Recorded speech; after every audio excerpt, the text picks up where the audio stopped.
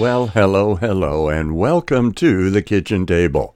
This is Arctic Eric, and you're listening to the podcast Fika with Arctic Eric. Fika, freedom in Christ Jesus always.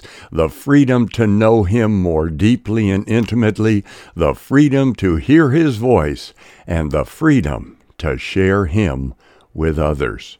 Listen, I know you have a busy schedule like most of us, and I so appreciate you taking these moments, these minutes out of your day to be here at the kitchen table. We're continuing on the topic, on the subject of deliverance, oftenly called personal deliverance. This is part 8, and I do encourage you, if you haven't listened to the first 7 parts, you might want to, because it does lay a background or a foundation for, as we say, where I'm coming from when I talk about deliverance, personal deliverance. Again, this is part 8, and it is the change of mind and will, also called the crucified flesh. So let's dig into it here at the kitchen table.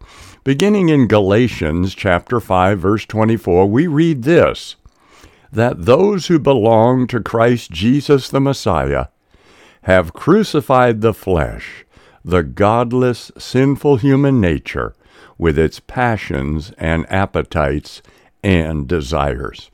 It begins reminding us that this all has to do with those who belong to Jesus Christ.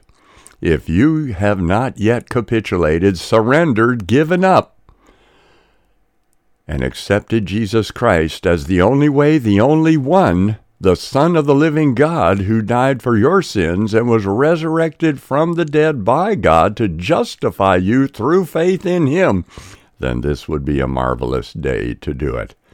But Paul, of course, is writing to believers in Galatians, and he is lifting up the subject of the crucified flesh. Let's continue to look at it.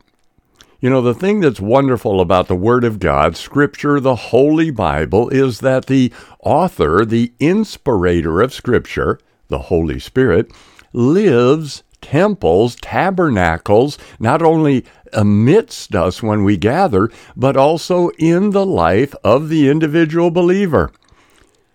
That means that Scripture is trustworthy because God can be trusted.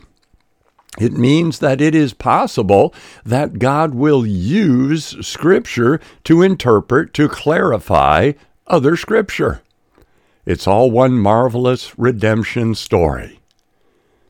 So let's look and see here in Romans chapter 6, verses 6 and 7, to bring some light upon this crucified flesh that Paul wrote to the Galatians about. Again, that godless, sinful human nature. That old nature has passions and appetites and desires. It's very lustful. Lust being, I want it right now. Romans 6. We know that our old self, our human nature without the Holy Spirit, was nailed to the cross with Him, in order that our body of sin might be done away with, so that we would no longer be slaves to sin. For the person who has died with Christ has been freed from the power of sin. Now, we've been talking here at the kitchen table about deliverance and different stages or phases of deliverance. I now want to break that into 3 pieces. We have, as we talked about earlier, the initial encounter with God, that initial deliverance, that being delivered from the kingdom of darkness and translated into the kingdom of the dear Son.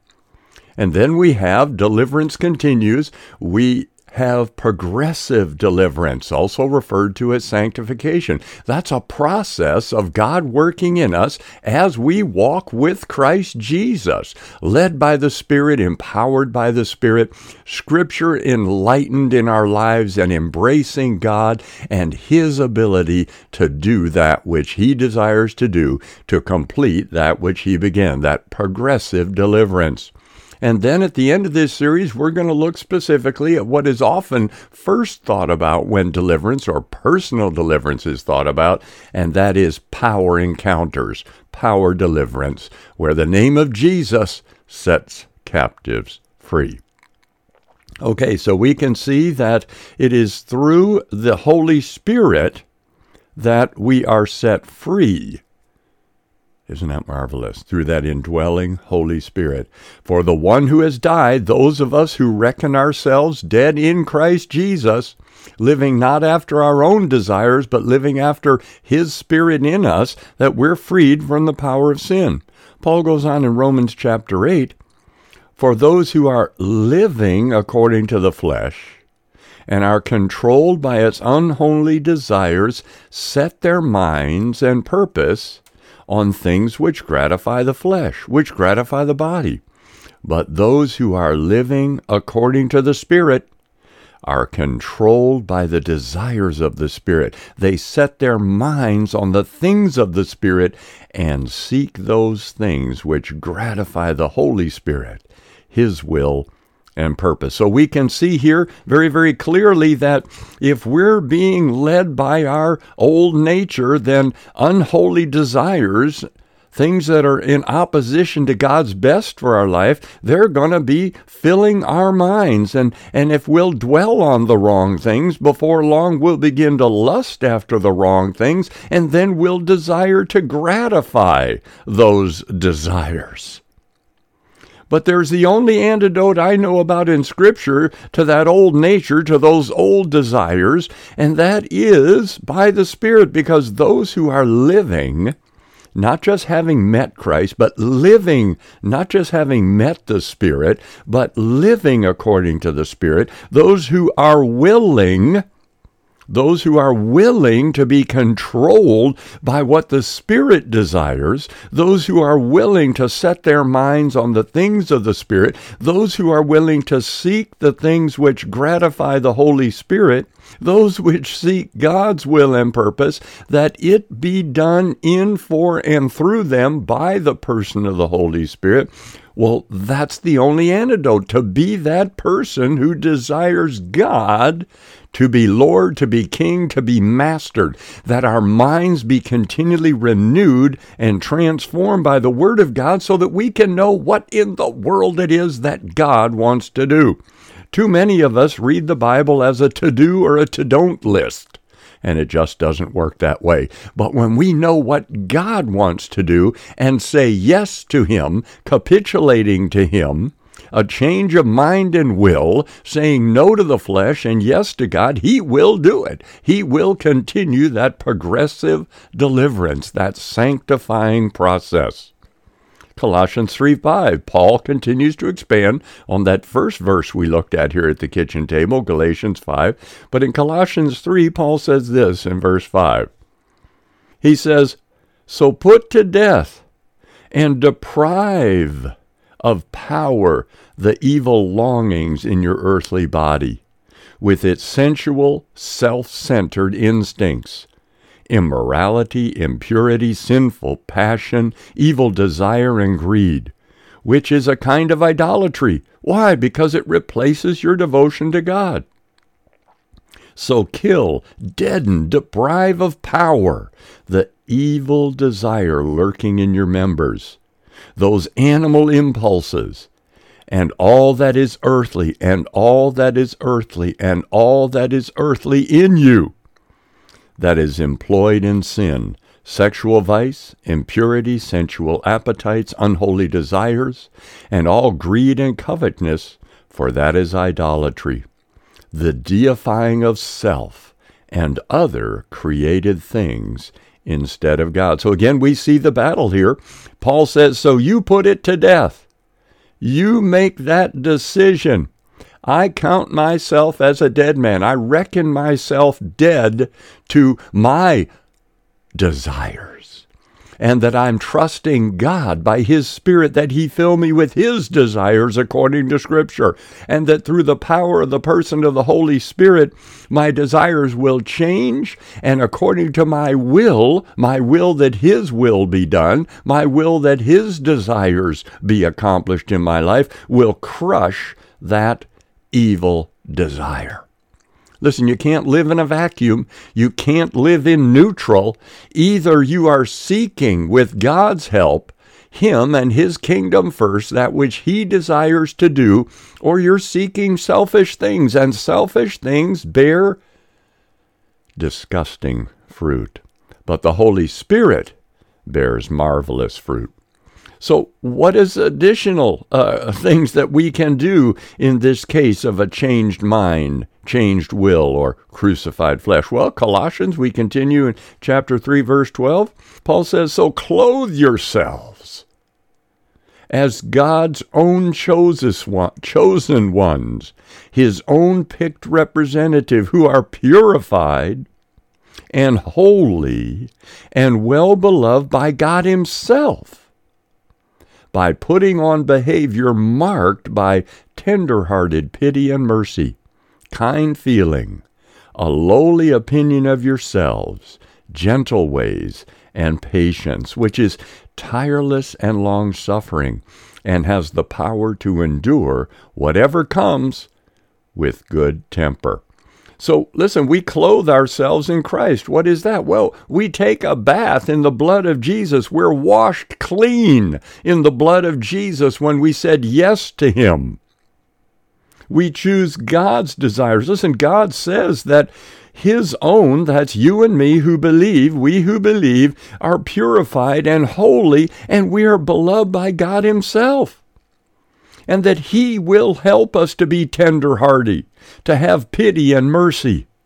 He will do these things. He'll place that gentle spirit in us. Will we let Him? That's the question. It isn't how do I do it? No. It's will we let Him do what He desires to do. I see this is a bit longer than my normal goal of 10 minutes with you here at the kitchen table, but hang in there. I got a couple verses left, and then you can continue on your day. Hope you're encouraged today. 2 Timothy 2:22 says, run away from youthful lusts, flee from them, and aim at and pursue righteousness. What is that? It's virtuous, good, right living, conformity to the will of God in thought, word, and deed. Listen, if we're going to be conformed to the will of God in thought, then we need to spend time with Him in the Scriptures. Spending time with Jesus, the bread of life who comes down from heaven, who says, take this day, eat this day your daily bread. Christ Jesus in Scripture. You say, well, I have a hard time opening my Bible. Well, give the challenge to God. Say, God, you need to help me here.